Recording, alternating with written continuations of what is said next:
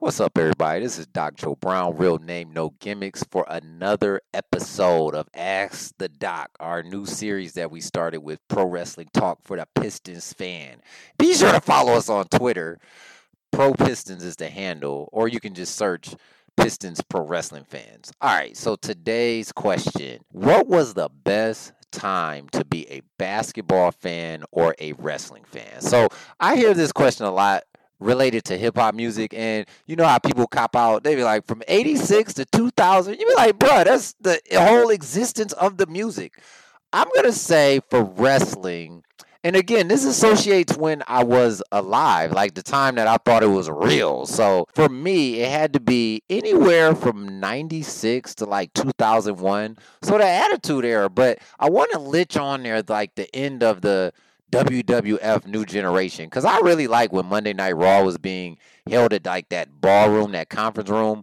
But it was just lit, like the kids say, turns up, and all those terms that I hate to hear people say. The Rock, Stone Cold, and this is The Rock on a weekly basis. No movies, no nothing. Stone Cold, pre-injury. You gotta think the up and coming talent at that time were people that are like legends now. So like Edge was an up and coming talent.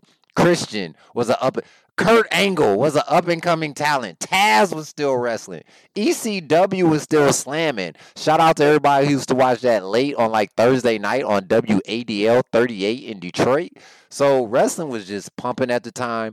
Undertaker wasn't old. It was just really good. D-Generation X, NWO. It got kind of played, and this is before NWO got played out with all the run-ins and all of that other stuff. But this was just a really good time. I was like sixth grade to like beginning of ninth grade. And I remember this funny story. So I asked my brother, he's not even gonna remember this, but I asked him like, yo, what should I wear to my first day at like high school? Because it was like public school, it was all new for me. I've been in private school the whole time. And he's like, yeah, you might just want to wear like some Rockport Pro Walkers. Like that was in right then. I trusted him. Man, I pull up first day of school. First of all, I walk to school and people are like smoking joints. And everybody got on like Austin 316 shirts, D-Generation X, sucking shirts on the back. I'm like, bruh, I'm up here in some Pro Walkers.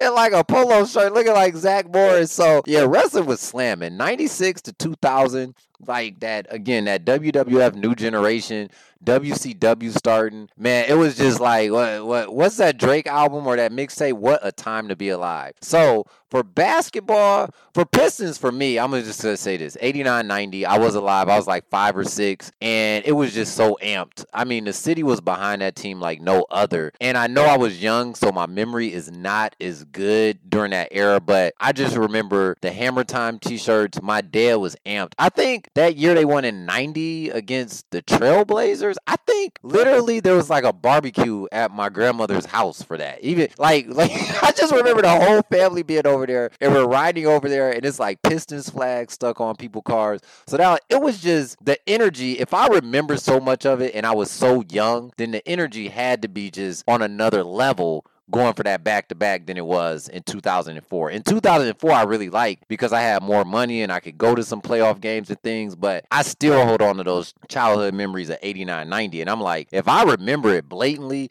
that means it had to be crunk as I don't know what. But from basketball in general, I'm going to just say this, 96 to 98, what a time to be alive. You still have a prime Michael Jordan. Kobe is in the league. Iverson is in the league. Remember Iverson shook up Jordan? That was in that time frame.